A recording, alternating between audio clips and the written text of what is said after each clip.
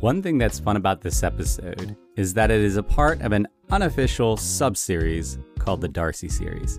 If you've been listening for a while, you have heard Darcy's name often. Darcy was my second guest in the Healing series, and her story has continued to come up not just in conversation, but in connections. In the series finale, someone who was encouraged by Darcy's story, Melinda, shared that through a voicemail, and soon after became a guest herself. And today we have another special guest, Darcy's husband, Mark. There's been this interesting thread through this Sitting in Suffering series around this idea of the caregiver, the person who doesn't necessarily have to engage in the suffering but chooses to remain, and what that journey looks like. If you haven't heard Darcy's story of how the suffering brought on by her disability actually led her to know God in a deeper way, you should listen to her episode. It's a fantastic companion to this conversation with Mark. I'm so grateful for his transparency and humility because I believe his journey can be an encouragement to you as you seek to love others. You're listening to episode 128 of the Where Did You See God podcast.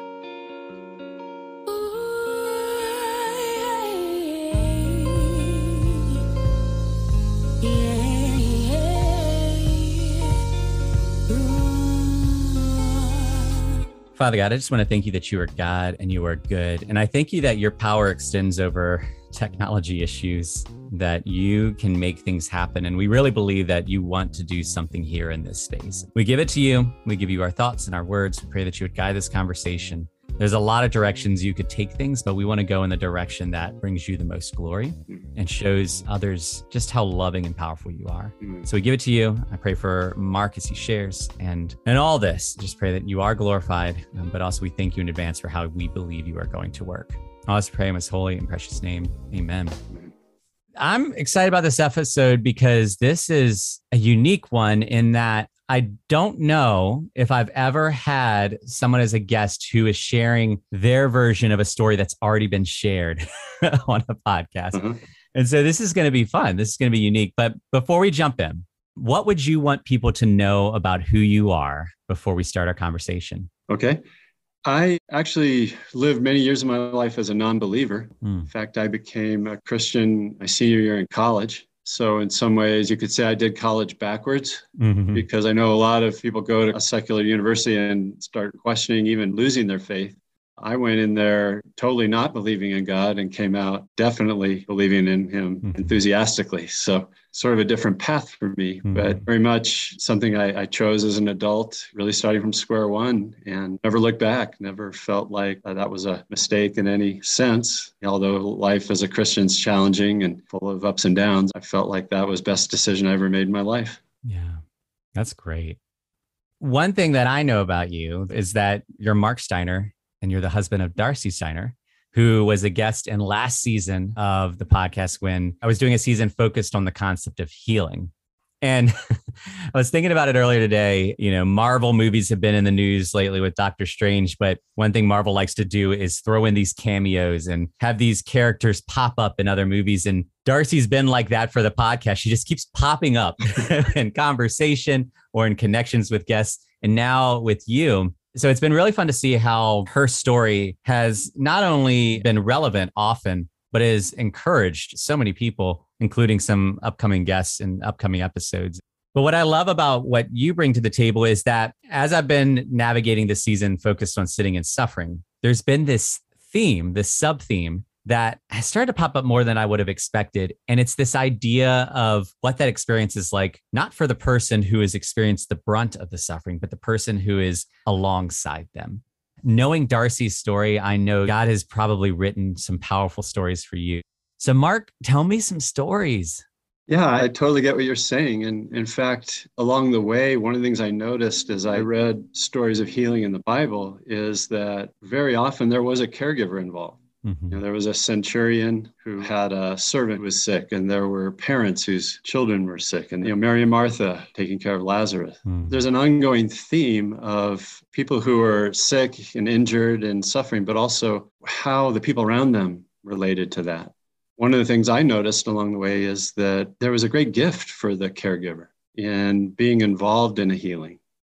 You know, loving this person who was in such dire straits then having an opportunity to watch Jesus heal them and see them to be restored, I sometimes wonder what they felt in those moments.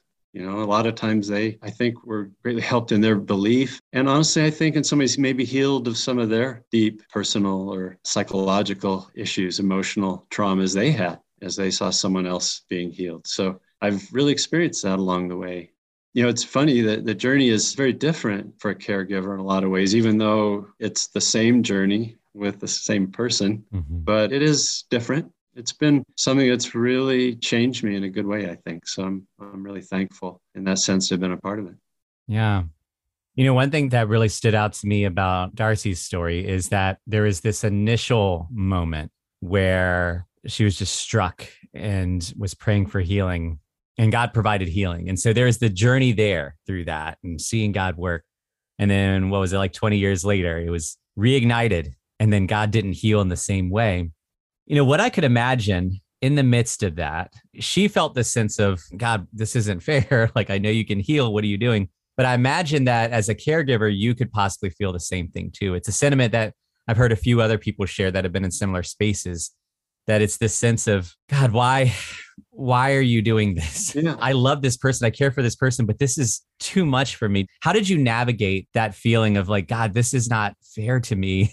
Why do you keep on thrusting this upon me? Yeah.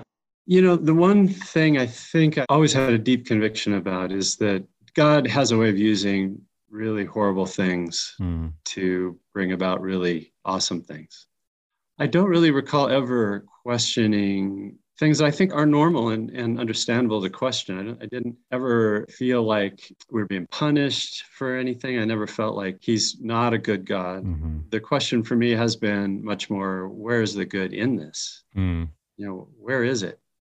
The first time around, during the first episode of what happened to her, I really didn't find good answers to that question. And even the spiritual people I looked up to, I felt like didn't have very good answers to it. I really tried to figure it out for myself. And I came to some conclusions that I think were helpful and meaningful. During that phase, it was a lot more what God might be doing in a big picture way, because one of the things I noticed again in this biblical stories, and as well as in our story, is that when something like this happens to somebody, it really brings out the truth about the people around them. It certainly did that about me. It really exposed my selfishness and my impatience in a lot of ways I looked at, you know, what a relationship is in a non-Christ-like way. And it did that with people around us too. You know, there were people around us who just ran for the exits, family members, you know, who didn't seem to want to engage with what was going on. And then acquaintances, neighbors, other people who really just rallied around us unexpectedly and were just amazing in how they gave. So I concluded along the way, you know, God uses these bad things to help us see ourselves, and then hopefully from there grow and change and become more Christ-like. Parable of the Good Samaritan comes to mind. I mean, there were several people who saw the wounded Samaritan, but only one of them really came to him to really give to him. So, you know, the first time around, those were the lessons I drew from it, mostly just in my own Bible study and my own prayer.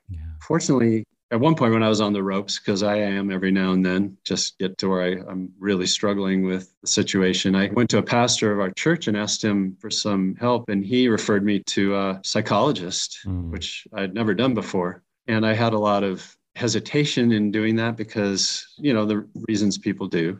Never done it before, kind of felt like in a way that might be a sign of defeat. But I did end up starting to meet with him. And over the 12 years since that first time where Darcy was sick, I've probably talked to him 100 times now.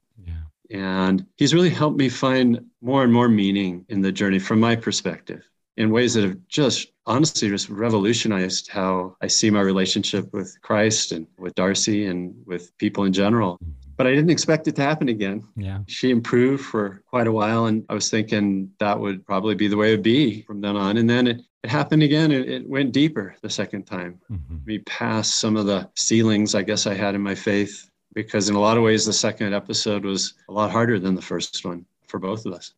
You know, you mentioned this idea of selfishness, which we don't like to admit that we could be selfish, but we've all been in that place, and even in places that are logical and justifiable. I mean, two people meet, fall in love, decide to get married, and you get this idea in your mind of what life is going to look like now. Yeah. And then something happens to disrupt that, and it can be hard because it's like I kind of saw this life laid out. But even more than that, you're talking about how that can impact a caregiver.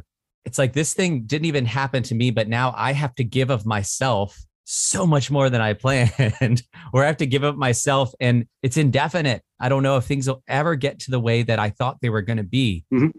What really struck me is, if we're really honest, that's actually what we are invited to when we're called to love. And that's what we're invited to even when we make our vows, is that we're willing to give and love sacrificially for the others. Moments like these can point things out that we don't want to see. And I was just struck by this idea of that selfishness can make us lament how much we have to focus on the other person. But then we can realize, but this is what I've been invited to, is to not focus on myself, to not live for myself, but to give of myself for others. And this is what Christ has done for us. This is what God constantly does for us. Yeah. What was that like, transitioning from this logical understanding of this is how I'm supposed to live and love, and this is what life is supposed to look like, to now you are in this space of indefinitely, life may look different than what you would have planned, but you know that God is God and God is good in the midst of it? Yeah.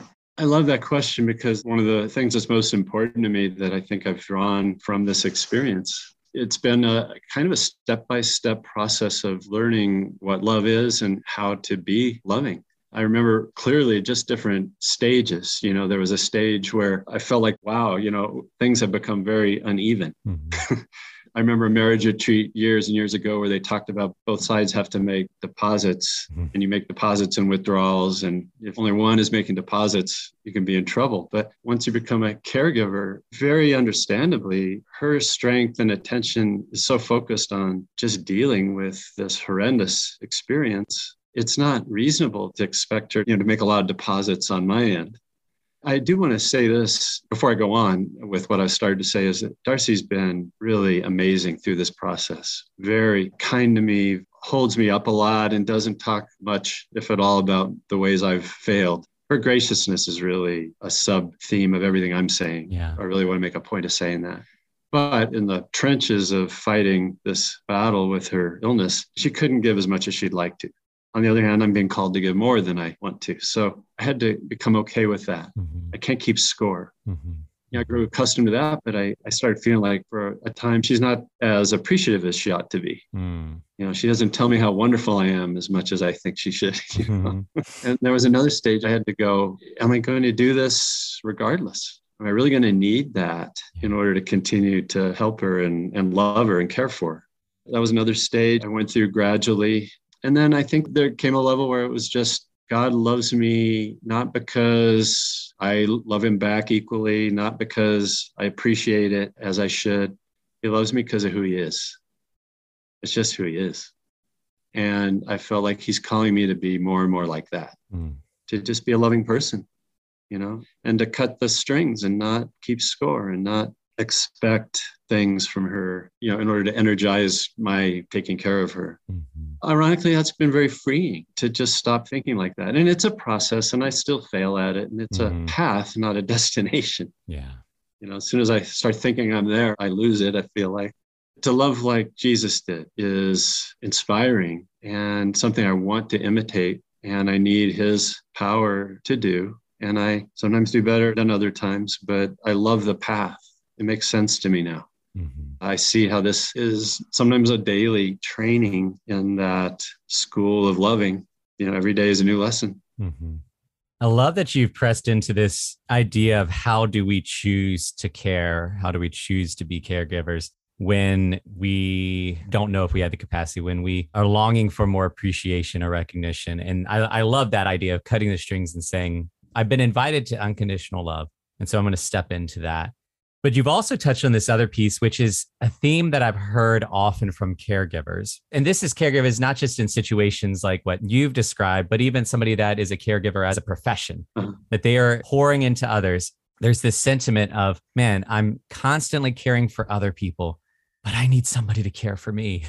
Yeah. And you're in this situation and you're not living a perfect life. You're not 100% healthy all the time, physically, emotionally, mentally. Like, you are a person that experiences things. And so How do you navigate that when you need care yourself, but the person that would be the default caregiver for you isn't in a capacity to provide that? Yeah, that's important, very important, because again, it set me on this path. I keep thinking of it as a path where there's only one who can really meet our needs.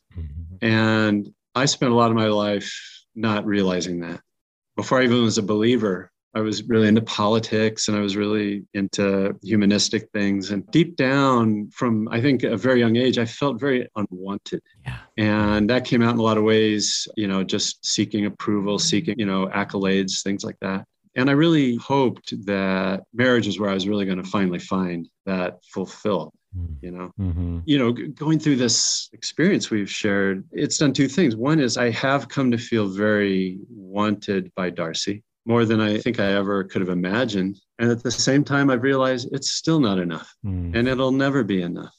And no human being could ever give me that to the level I really wanted. And that's because God created me in such a way that He's the only one, that Jesus is the only one that can really fill that emptiness. Yeah. That's become a real source of strength in those hard times, because if you demand people meet that need, they'll be hit and miss. In the end, they'll never fully hit it. Yeah. They can't. None of us can. I can't.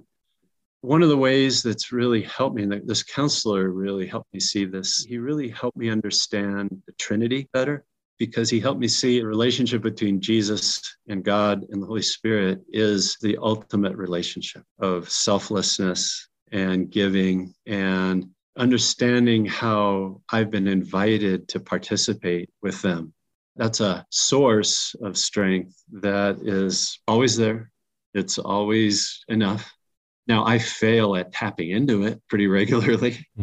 And yet there's times when I'm really struggling. And if I remember that, either, in one way or another, maybe he reminds me, maybe the Spirit whispers to me to remember that, that really, really, really, really helps me. Yeah. My metaphor for it is it's kind of a holy ground.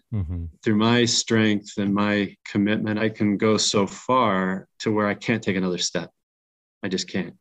And at that point, he can enable me to take another step. Yeah. To just do another act of service or let go of something I wanted to do instead, and just do it graciously, not with a surly attitude, which I've done. I've had moments like that. I want to keep emphasizing that, because I don't want anyone to think that being a caregiver is just, you get to this point where you're just great at it and consistently wonderful, because it's just not like that. Yeah. Despite these things that have helped me, I'm very aware of times where I've not lived up to who I really want to be in that space. That in itself, though, is kind of another important part of it, because like I said before, you can start thinking you're really terrific. I'm this great compassionate person and, this caregiver and that really loves wonderfully. But you're only as loving as you are in the moment. Yeah. I mean, I may be now and I may not be an hour from now. I may not be now and I may be in an hour. But in a way, the humbling of that, I think, is one of the ways God's helped me to get back. I need compassion right now. I'm failing. I'm weak. So he pours his compassion into me, and now I have more to give. Then I get full of myself, and the bubble pops and I fail, and he's patiently refills me, brings me back. And that's the walk, really. It's not like you reach a plateau. Maybe some people have done that way better than I have. I'm just telling you, in my experience, I've never reached this wonderful plateau. It's a moment-to-moment thing. It's a moment-to-moment relationship with God that is really the key to having the strength to deal with the challenge. Yeah, I mean, what you're pressing into is the reality that we've got to address what our perspectives are, right? Because our default understanding, one, is that, like you said, the more you learn something and do something, the better you get at it. And you could eventually become an expert. The other thing is the more you pour into something, the better that situation should get. Yeah. And so if you find that you've been doing this for 10 years, 20 years, 30 years, and you're still having days where you get impatient, then you could start to be like, oh man, well, I shouldn't be having this kind of reaction anymore. I should be past this. And then we get down ourselves. Or 10, 20, 30 years, I put a lot of my life into this person's situation. And when's it going to kick back to me, right? But I love that you made that comment about how you're trying to take these steps and then you get to a point where you realize, I can't take another step. That really stood out to me. And I really wanted to emphasize that because there are moments like that where we no longer have the capacity to take that step, whether it's our energy or our knowledge or our desire. And yet, because of our call to love, we still need to step. And all of this, the perspective that we're invited to is one that is, the wisdom of God is foolishness to man. So if there are steps that are foolish and there's steps that are impossible, it makes me think of the passage where the person says to Jesus, I believe, help me in my unbelief. Well, if you believe, then why are you saying you have unbelief? Well, it's this reality that he was choosing to move forward from a position of believing, even while he still wrestled with unbelief. Yeah. And that's the impossible invitation that caregivers have is when you do not have the capacity, you can step forward because it's not about your capacity. It's about pulling from the capacity of God, the love of God. When you don't have the desire to love because you feel drained and you need care, it doesn't have to be you tapping into some love source within you. It's the ultimate source of love. God is love, being a conduit of his love and loving through that. I love the other piece of perspective, and I pulled up a passage that it made me think of, is the perspective of what the purpose of all this is. Because this is the thread that's woven throughout what you're sharing, that the purpose of your life, of your marriage, of the invitations God has given you was not so that you could have a comfortable, easy life, is actually something eternal. We could get tripped up because after decades of having to navigate this role as a caregiver, it could be easy for someone to be in that position and say, man, I've lost so much time. I've lost so many good years of marriage where it was supposed to be normal. We have this idea of normalcy and then we try to get back to it.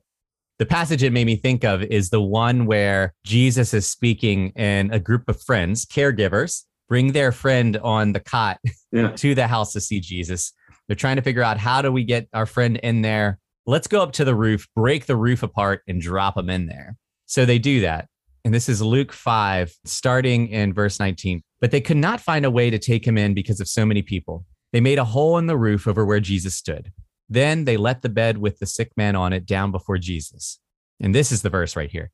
When Jesus saw their faith, he said to the man, friend, your sins are forgiven.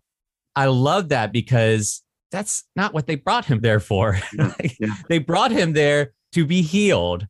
But Jesus has this eternal mindset. And he's aware of the physical limitations that that person had, but he knows deep down what that person really needed was a deeper healing.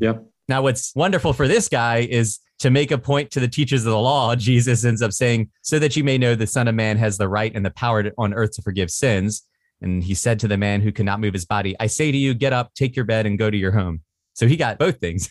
You're sharing this story where the best case scenario in your mind years ago probably would have been, I'm going to love Darcy well in the midst of this, and then God's going to heal her, and then our lives are going to be normal. We're going to have a normal, happy marriage like we planned. And then meanwhile, God's looking at it and saying, that does sound nice, except I'm trying to do something eternal. There are things within you, selfishness and other stuff that you don't recognize right now. There's things within you that you're going to try to hold to your own capacity and still hold on to it when you have none left. And I'm trying to help you to understand my capacity. I'm trying to give you eternal things, Mark. So walk with me through this. In the same way that Jesus recognized that this guy's sins being healed was a far greater thing than his body being healed. When God invites us into the role as caregiver, he may be trying to do a deeper healing than we're even thinking of and aware of. How can we position ourselves to learn to trust God in the midst of that? Especially when we're not at the point where we have these revelations. We're like, oh, I see now that God knew what he was doing. The answers that came to me, I don't know if answer is the right word, so the insights that came, again, really came to me through another man, somebody who had been down this road. And had suffered a lot himself, this counselor. He knew there weren't any cliche answers, any easy answers. I still remember the very first session I ever had with him where I kind of explained the whole situation. He listened patiently and he used the same word you use a lot, which I just love. He said, you've been invited into a really sacred place. I needed somebody who had that kind of wisdom because to that point, nobody had that kind of perspective. I really think the Lord wants us to learn that from each other. I think he wants us to have relationships with other Christians who can shepherd us along. Yeah. Unfortunately, though, I think they're hard to find. I did my best. I tried my hardest to figure it out myself. Mm-hmm. I couldn't do that, nor do I think God himself really dropped into my mind the things that really ended up helping me. I think his model is really through the church, ideally, through older men and women who are maybe not necessarily older age-wise, maybe just older in terms of experience and just have suffered themselves. A lot of this you can't understand unless you've suffered. Yeah. I don't think you can. And we all suffer. I mean, I don't want anyone to think that, wow, well, me and Darcy, we're the ultimate sufferers, because we're not. Yeah. But that's kind of the gateway in a way, I think. And that's, at least in my experience, how he's taught me. Mm-hmm. Yeah, it makes me think of when you start a new job, you go through training, they can do their best to teach you all the things, but it's not until you're actually in there doing it that you really get it. Things that you learned in training suddenly click in a different way. Things that you thought you had mastered in training, you suddenly realize, oh my gosh, I have no idea what I'm doing. Yeah. Right. And there's this period of time that can be a struggle. I think that's why there's sometimes wisdom when somebody starts a job and then they shadow under someone else that is actually doing that job. Yeah. And that can actually communicate things that a manual couldn't, can actually get into the nuance. Well, this is why we do it that way. Or, yeah, I understand what this says, but I want you to understand the heart of this. So I think you're right. We can read all the books about how to be a good caregiver, how to navigate suffering. But when you're in the presence of someone who has lived through that, there's something deeper that comes through that. And this is why we have passages like comfort others with the comfort that you've received. I've gotten to witness that through Darcy sharing her story. And then Melinda, who is a recent guest, she ends up leaving a voicemail about how much that encouraged her because she's going through tremendous health struggles. And now she has been a guest. And then her story is going to encourage others. It's just a beautiful thing because somebody can hear all this and say, well, if God was a good God, why doesn't he just fix everything so that Mark didn't have to be a caregiver? But again, we're talking about a perspective shift that God cares more about the eternal full life that he's building for us than these short-lived, tiny blade of grass withering lives that we are very focused on. And it's not that he's causing the suffering or anything like that. He knows how to invite us to him. Yeah. And he's longing for us to accept that invitation. And that's what I love. And even what you've shared, that's the sense that I've gotten is there have been many hard moments over the decades, but you can recognize now God's presence from the start in the midst. And now you have a deeper sense of what it means to accept that invitation, to walk with him, to walk towards him.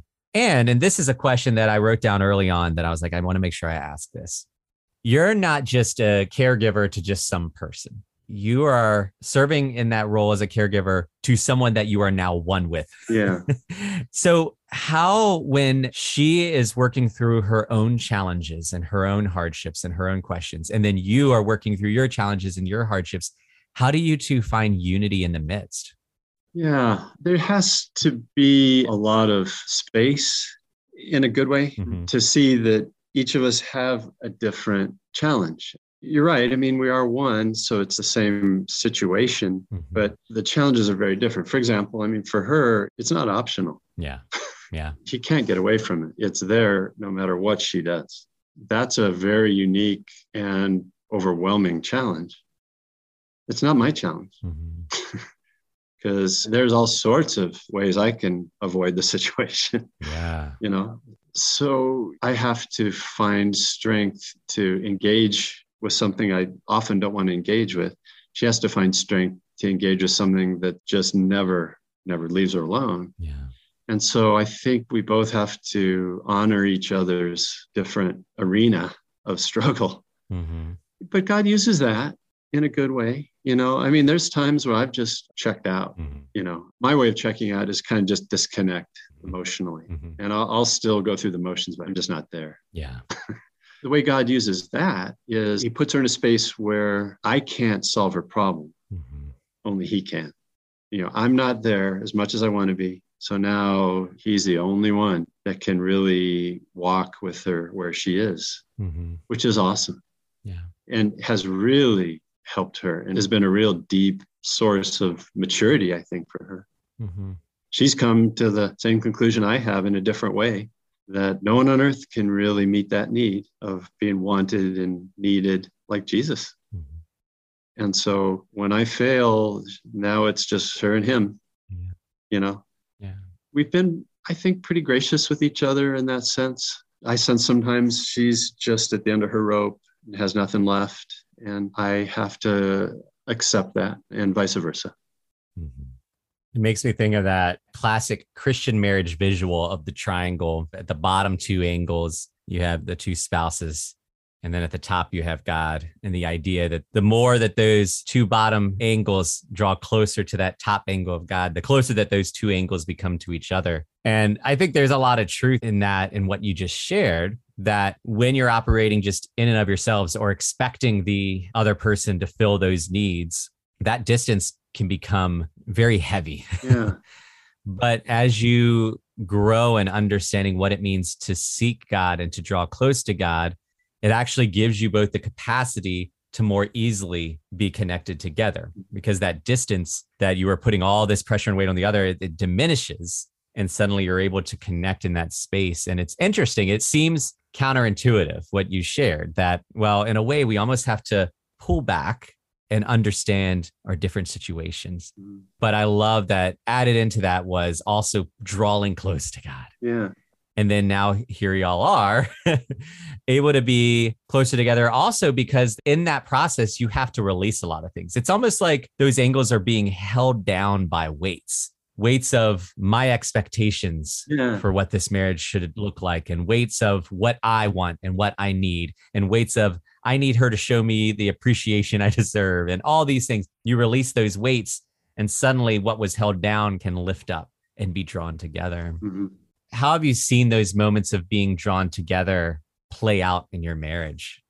It has, despite how hard it's been, it has really bonded us. Really bonded us.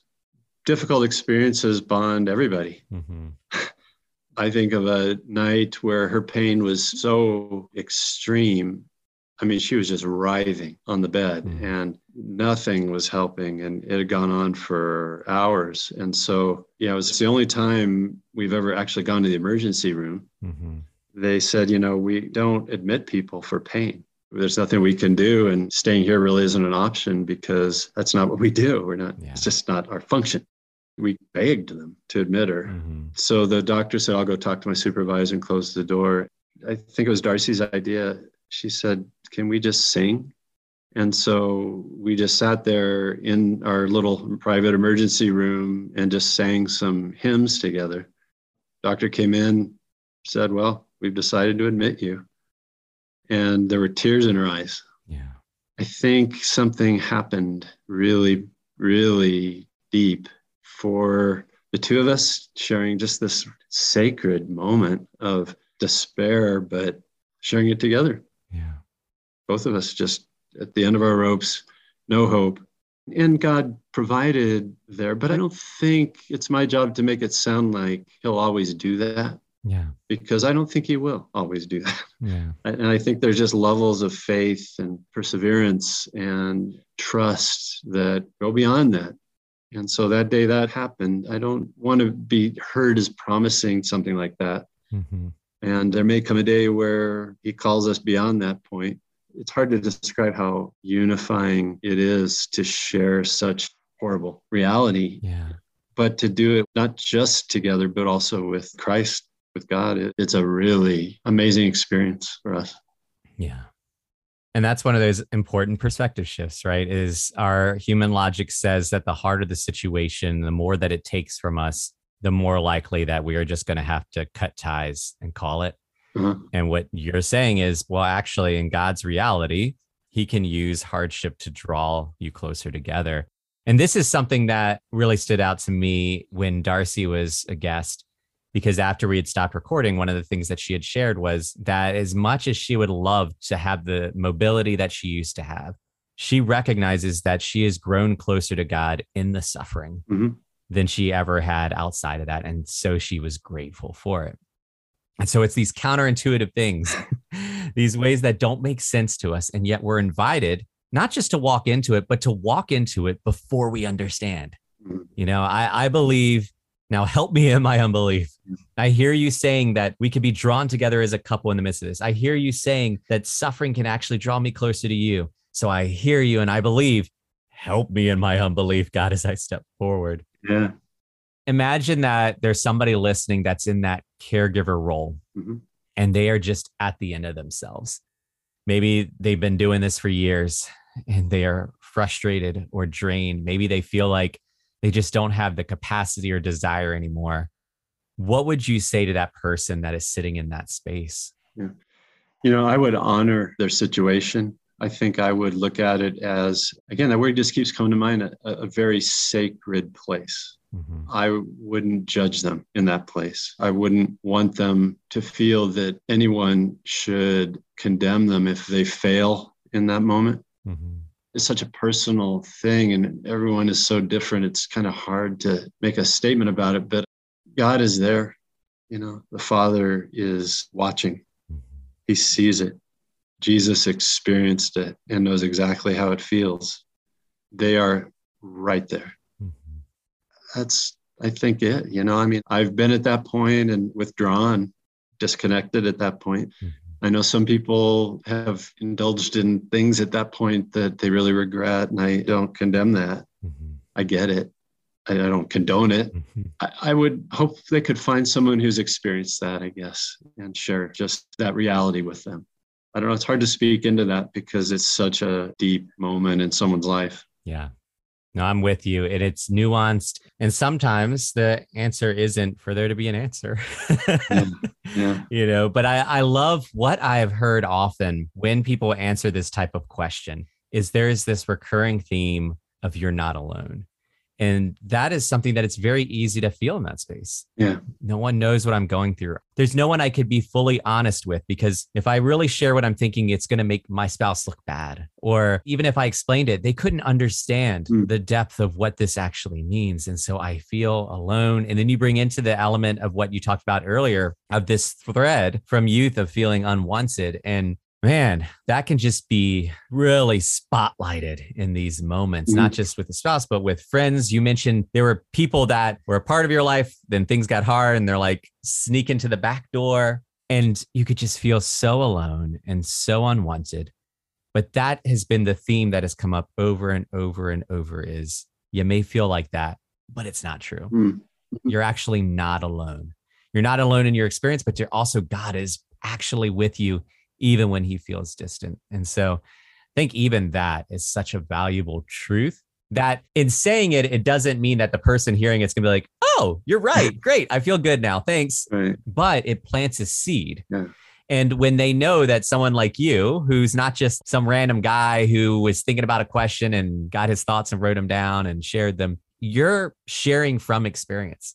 From years and years and years of living it out and humbly acknowledging I didn't get it all right all the time, or I still don't always get it right. They can have that planted seed and know the source from which it's coming. And at some point, they'll recognize that the source is actually not you. Yeah. Like you're just a conduit of what God has given you, Yeah. Comfort with the comfort you've received. And one day that little seed sprouts, even just a tiny bit. But that's something important. Appreciate you sharing that. And one way I like to close out is kind of like a catch-all in case there's something that God's prompting that we missed. Is there anything else in your heart that you feel like God's inviting you to share? No, nothing's really coming to mind. You've asked really good questions and things have popped into my head along the way. I think the Spirit whispered to me. So I feel like we've talked about some really important things today, and I appreciate the opportunity to share the perspective that I have on it.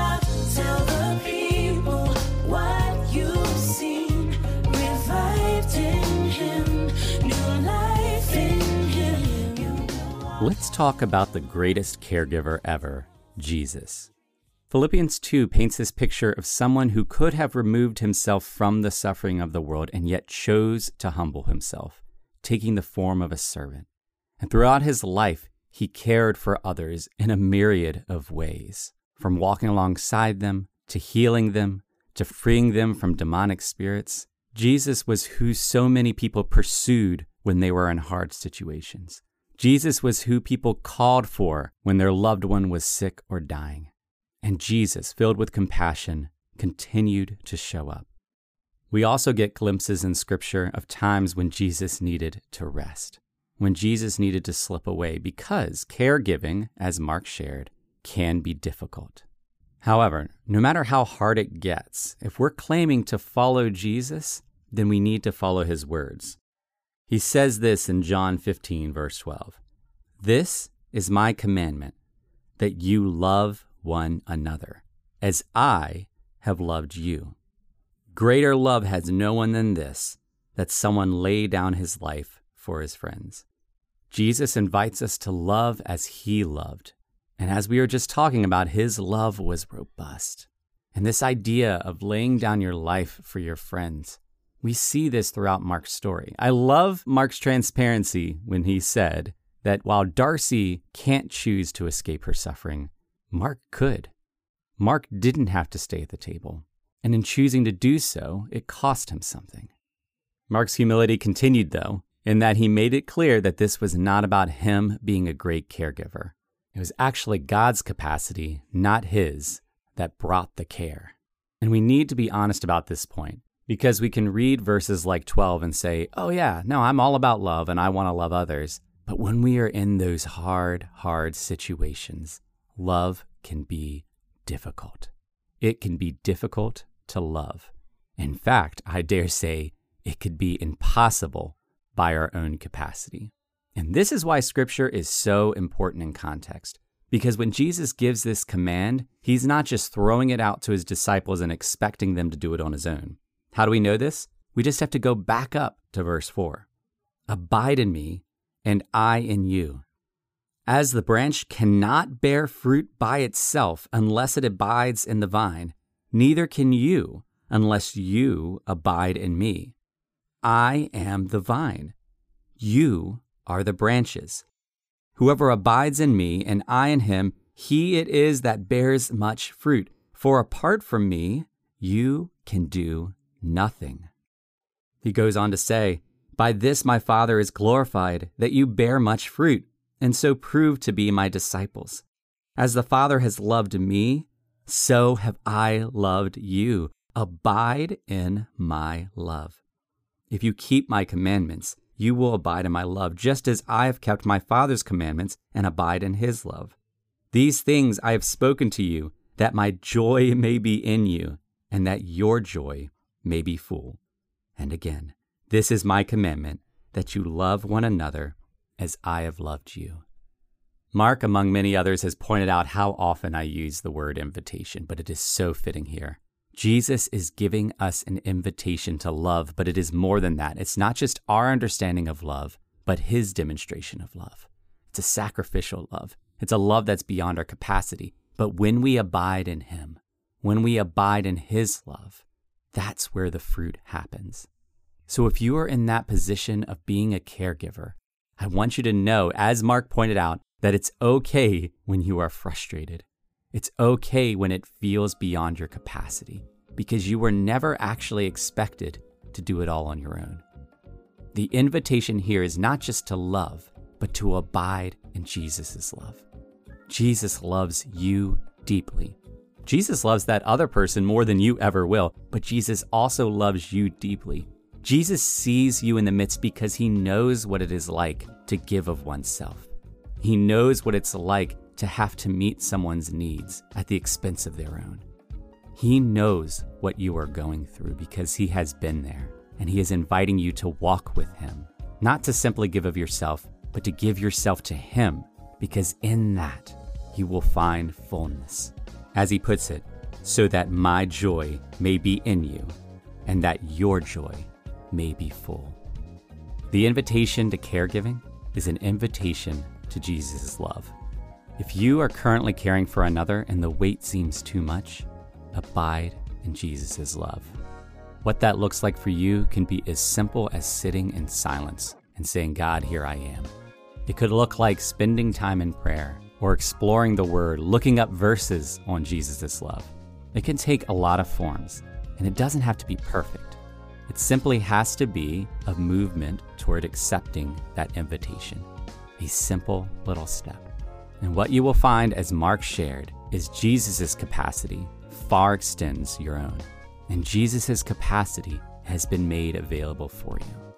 You are loved, and abiding in that love can allow you to love others in ways you never could have imagined. So make space to abide in Jesus' love today, and then ask yourself, where did you see God?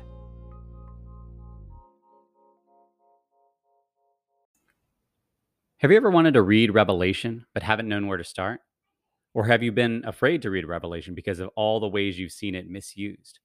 Or maybe you haven't even wanted to touch Revelation but feel like maybe you should since it's part of the Bible? Well, if you're in any of these positions or any other ones, I've got a resource for you. It's called A Journey Through Revelation for the person who doesn't want to read Revelation. And here's the thing. The hope for this resource is that it makes the exploration of who God is and what Revelation can mean for you accessible, whatever you believe. And this will not be your normal Revelation study. It's not going to dive into the historic representations of the imagery or expertly decipher the prophecies. The goal of this is not to tell you what Revelation means, it's to explore what it can mean for you. Now, this thing is available for you right now in a few forms. One, you could go to www.wheredidyousseegod.com/revelation, and you can find a PDF for free, which you can read on your phone, on your device, or print out. But if you like something that's a little nicer looking, it is also available through Amazon on Kindle and in paperback form. And I prefer paperback, whether you print it or you get the one on Amazon, because this gives you a place to write some things out, because you're going to want a place to write things out, because I really do believe that God wants to speak to you through Revelation, whatever you feel about Revelation, whatever your experience, and whatever you think about God. So if you're interested, get it for free, get it for a very, very, very low price. This is not about making money, but about us together exploring how we can see God in the midst of such a difficult and controversial book. Thank you so much for taking the time to listen to the Where Did You See God podcast. And I would love for your stories to be a part of it as well. So there are a number of ways that you can do that. You can check out our Facebook page at Where Did You See God podcast. You can go to anchor.fm/Where Did You See God, or you can leave a brief voice message at 804-372-3836. I would love to hear your stories. And if the stories you've heard have encouraged you, think of someone else who could be encouraged as well and share it with them. The music you've been listening to is You'll Walk, You'll Run by Urban Doxology. They are a solid group, and you will love listening to the rest of their music, so check them out. And as always, as you go through your day, ask yourself, where did you see God?